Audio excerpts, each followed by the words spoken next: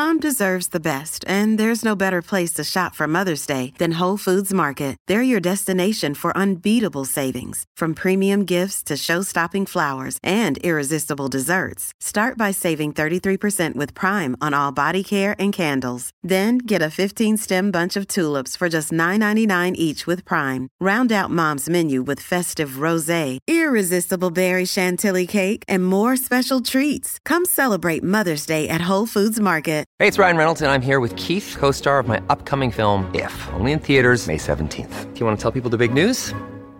All right, I'll do it. Sign up now and you'll get unlimited for $15 a month and 6 months of Paramount Plus Essential Plan on us. MintMobile.com/switch. Upfront payment of $45 equivalent to $15 per month. Unlimited over 40 gigabytes per month. Face lower speeds. Videos at 480p. Active Mint customers by 531.24 get 6 months of Paramount Plus Essential Plan. Auto renews after 6 months. Offer ends May 31st, 2024. Separate Paramount Plus registration required. Terms and conditions apply if rated PG. This podcast episode is brought to you by Coors Light. These days, everything is go, go, go. It's nonstop hustle all the time. Work, friends, family, expect you to be on 24/7. Well, sometimes you just need to reach for a Coors Light because it's made to chill. Coors Light is cold lagered, cold filtered, and cold packaged. It's as crisp and refreshing as the Colorado Rockies. It is literally made to chill.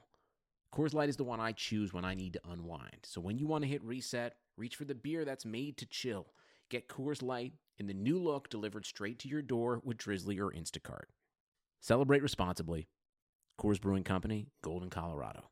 The thing about the Home and Auto Bundle from Progressive is that by now you've heard a lot of ads about the Home and Auto Bundle from Progressive. We don't even need the words "the Home and Auto Bundle" anymore to tell you that you could save big with the ring-tailed lemur from Progressive, or that every hot peach cobbler comes with round-the-clock service and protection. And that's the thing about the goat with magic powers. You've heard a lot of ads about the sushi in Vancouver.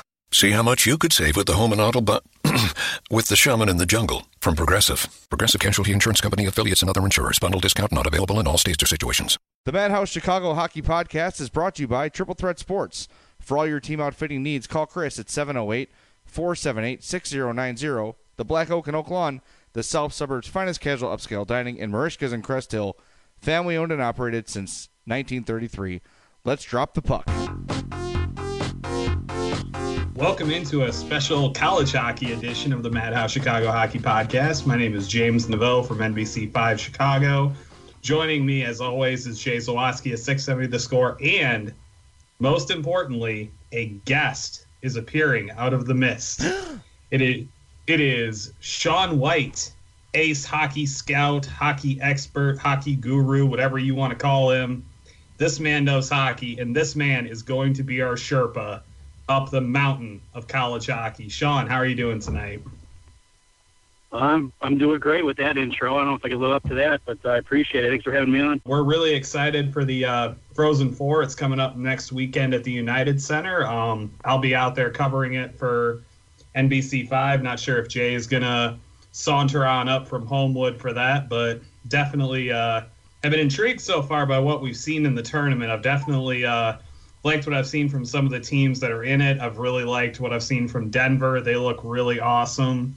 Obviously, being from Chicago, everyone kind of knows already about Notre Dame. But for those who kind of aren't familiar with the four teams in the tournament, can you kind of give us a little bit of like a snapshot about like certain teams? Like what does Denver do to you that's kind of remarkable and what's gotten them to this point?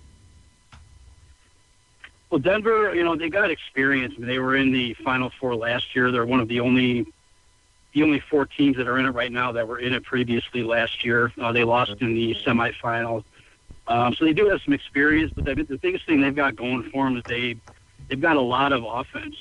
They've got four players that have more than 35 points, which, to those out there who don't know, the college game, they don't play as many games. They typically only play about 40 to 45 games. So if you're putting up 35, 40 points in the season, you're almost like a point per game player. And the college game is a lot more defensive. It's exciting and it's free flowing, but it's still, you got a higher quality of defense, higher quality of goaltenders. Offense isn't always easy to come by. So if you got four players who put up 35 points or more, it's a pretty impressive stat. So that's really the biggest thing they got going for them. They got a lot of offense, and they got a lot of guys who are on the high end of the points and high end of offensive skill that could really, they can do some things offensively. And they can put some goals in the net. So that's really what they got going for them the most. Sean, who, in your opinion, going into the Frozen Four, first game is April 6th, the championship April 8th. Going into it, who is your favorite team, and who's maybe a team that people are overlooking? It might be one and the same a little bit. A lot of people who don't necessarily follow college hockey as much might be surprised to know how good a school like Harvard is. You know, you follow some of the more Main Street sports like, football or basketball. You don't typically hear a lot of the Ivy Leagues really, tearing things up too much. But in hockey, it's a little bit different. Harvard's actually coming into the tournament on an 18-game unbeaten streak. They're 17-0-1 in that run.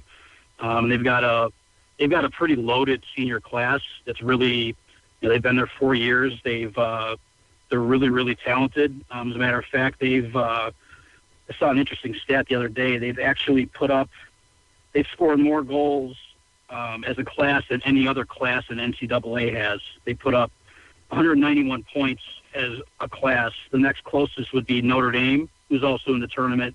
Their junior class put up 155 points. So they've got a really strong, experienced senior class who, you've been through this for 4 years. They've been through a lot together, and being a little bit older, more physically mature, that kind of thing, that really can go a long ways in this tournament. And I think with them coming in as hot as they are, that's kind of who I'm leaning towards to probably come out of this. I mean, it's a tough, it's a really tough tournament. You get down to these 4 teams; they're all really good. They're obviously here for a reason. But if I'm forced to pick a favorite, I would probably lean on them just because of how hot they are coming in and the experience they have. I've been doing a little bit of research, obviously, into the tournament, and one of the names that really stood out to me was Sean Malone, who plays for Harvard. He was a really good player with the national development team. I'm sure you have some familiarity with him in the USHL. Can you kind of describe for us a little bit what his game is like for those who maybe haven't seen him play? Just a lot of skill, speed. He's a really exciting player to watch. It's somebody who, even if you're just kind of casually turning on the TV to watch a game, it's somebody who's going to really jump out at you, very electric, just always kind of flying around, getting things done, creating a lot of offensive chances, just really electric. That's kind of the best way you could describe it. It's somebody who just jumps out at you on the screen when you're watching a game, especially if, like I said, I kind of use that as a barometer for when a player is exciting. If somebody is watching who maybe doesn't really know what they should be looking for, but they're like, wow, look at that guy. Look what he's doing. He's kind of that guy who's going to jump out at you in that fashion.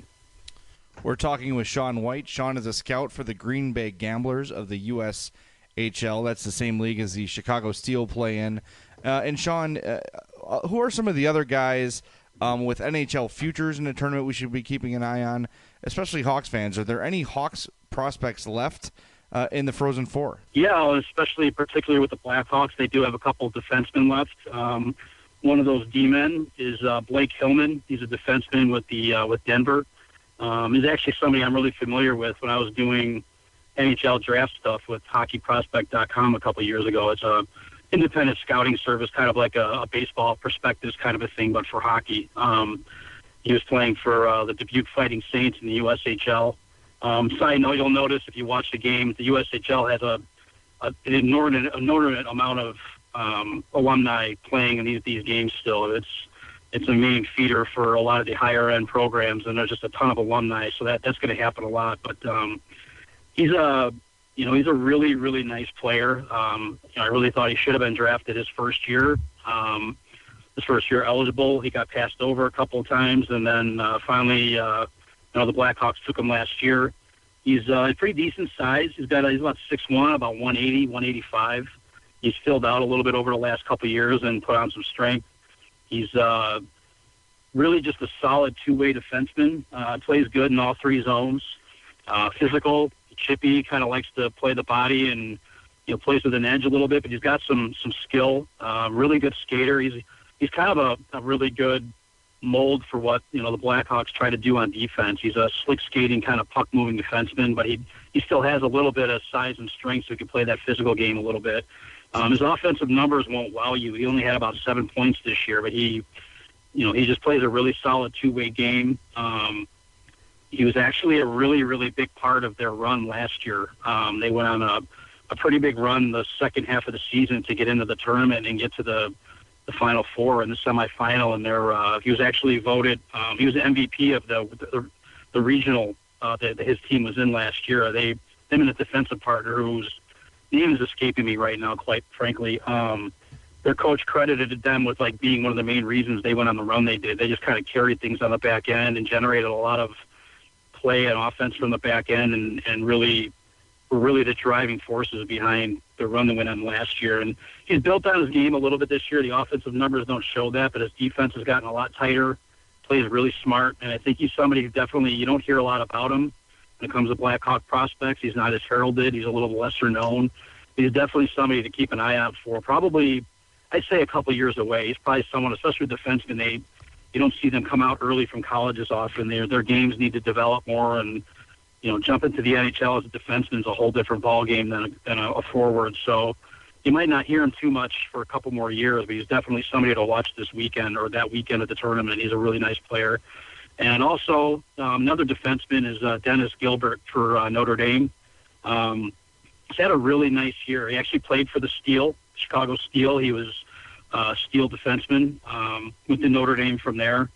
He's put up 22 points this year. He's got no goals but 22 assists, which is actually good for 7th on the team. And this is a team that is pretty offensive and puts up some points. So it's no small feat to be at that spot and scoring on this team. He's more of a defensive defenseman. He was actually voted as the best defensive defenseman in Hockey East by the coaches. Surprisingly, yes, that's actually an award, the best defensive defenseman. And it's voted on by the coaches, and he won that. So it gives you a pretty good indication. And Hockey East is some big, heavy hitters. You got Boston College, Boston University, some of those bigger perennial powerhouse schools, and he got voted that over a lot of other players. So he's a big body. He's about 6'4", and 200-something pounds. He likes to throw his weight around. Needs to round that out a little bit. He can kind of get caught trying to get out of position, trying to make a big hit occasionally. But that's something you'll see some of these younger guys do sometimes. But he's really smart, really clears the front of the net really well. He's something that, the Blackhawks could, around the time he's going to be ready to be a pro, they're probably going to need something like that. You have a guy like Brent Seabrook who's probably on the downside of his career a little bit right now. And they need somebody who can kind of take over a little bit of a physical presence, and he could be the perfect guy to do that in 2, 3, 4 years. So those are the couple of Blackhawk guys that are left. There aren't any others, but those are two to definitely watch, and they'll stand out to you. They're really, really fun players, and they can move. Even Gilbert, as big as he is, he can move pretty well. He needs to increase his foot speed a little bit, but his overall speed, he moves around pretty good for a big guy. So those will be a couple guys to watch out for if you're a Blackhawks fan and interested in guys who are up and coming and you might be hearing of in a couple of years. Sean, with the emergence of Blackhawk players like John Hayden, Tanner Caro, Vincent Hinostroza, who was recalled today, and you just sort of look around the league, it seems as if the college game is really becoming more of a feeder system to the NHL than it ever has before. Why do you think that is? What has changed over the last maybe decade, 15 years, that's made college hockey a better, I guess, minor league, for lack of a better term, for the NHL? It really has. It's really taken a turn in the last, like you said, about 10 years. Some of it just has to do with the increased membership of playing. There's a lot more players, a lot more. USA Hockey numbers have gradually gone up over time, more and more. The college game has done a really good job of kind of marketing itself and making it more attractive. You used to lose a lot of your top American players to the CHL, which is, the OHL, Quebec Major Junior Hockey League, or the Western Hockey League. And there's still a little bit of battle with that. You're still sometimes going to lose some of your top players that want to go that route, especially guys who think they're going to be pros really quick.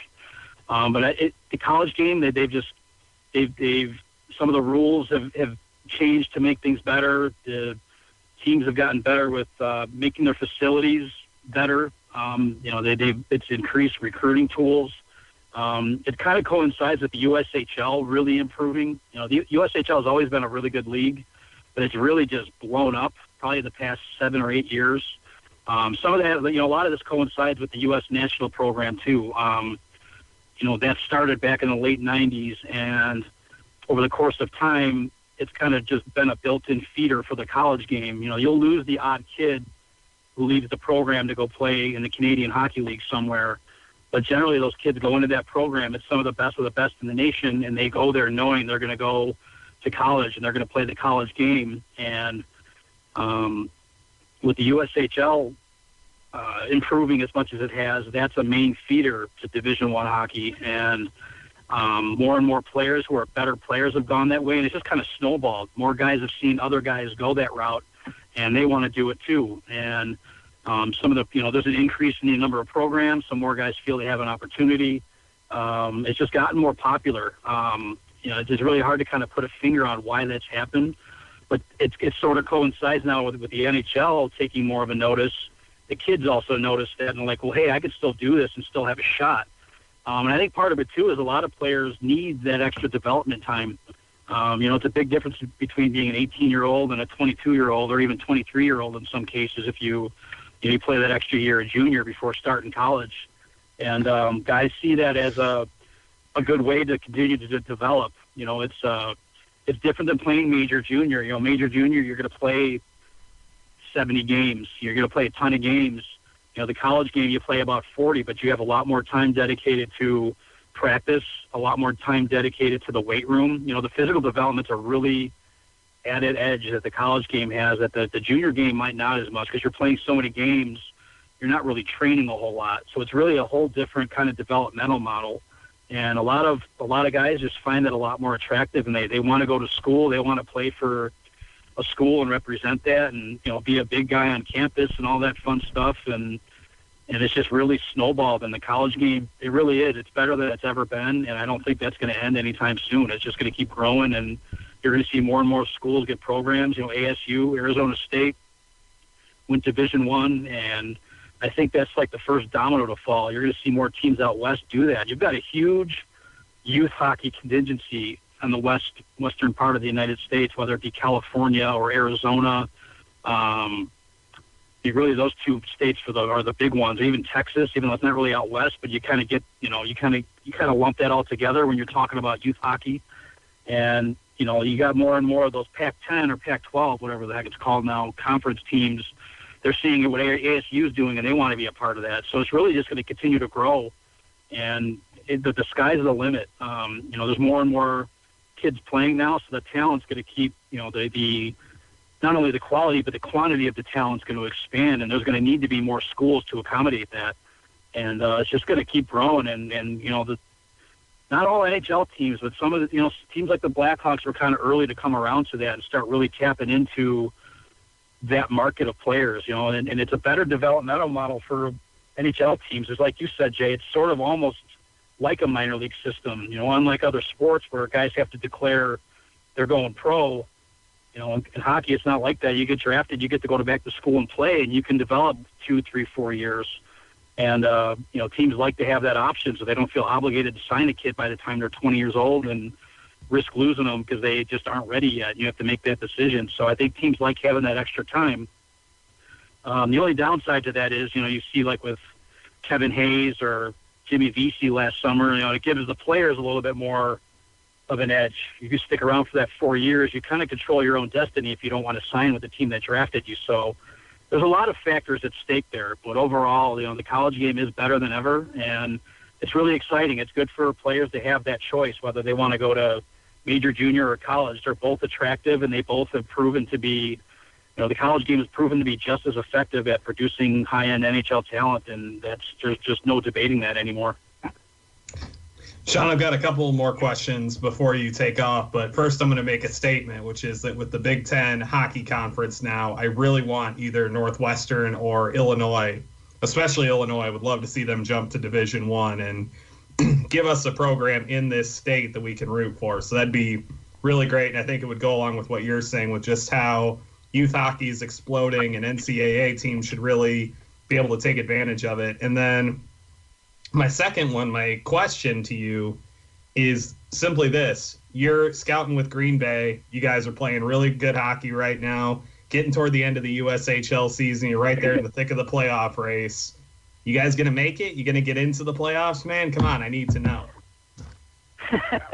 Well, just the first statement, I wholeheartedly agree. With as much talent that is developed in this state, largely in the Chicago area, there's no reason to not have a Division I program here at this point. Really, the biggest thing keeping that from happening is money. It takes a ton of money to upstart a Division I varsity program, especially when you consider Title IX.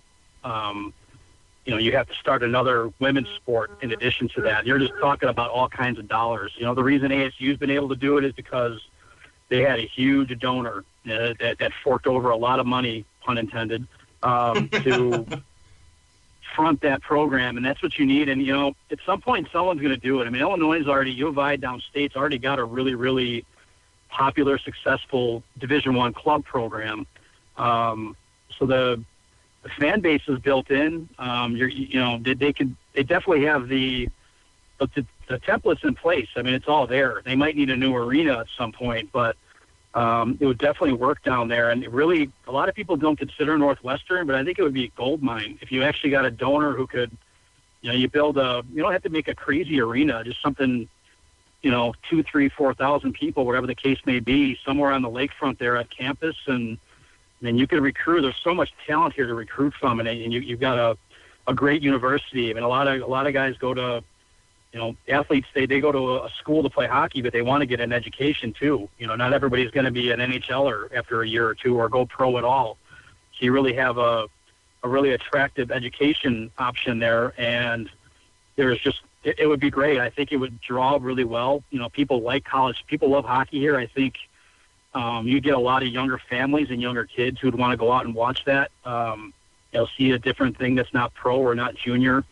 I think it'd do really well. It's just a matter of the dollars. You need somebody that could come in and, some rich alum, which there's plenty of those that come out of Northwestern. Eventually you just got to get one that wants to fork over $15, $20 million to get it off the ground. It's not an easy task, but I think we'll see that someday. It might take a while, but it absolutely would be phenomenal for college hockey, and it'd be great for the area. I think it'd be a niche that, you got the Blackhawks and the Wolves and the Steel, and, it seems like it'd be a saturated market, but I think they'd find a good niche and draw really well. And, especially if you planted an arena right on campus there, you get a huge student body turnout, and you could get youth teams coming out there for packages and bringing the whole team out to a game and all that kind of stuff. I think it'd be a total gold mine, but, just got to have somebody fork over the cash. So whenever that happens, it'll happen, but we might be waiting a while.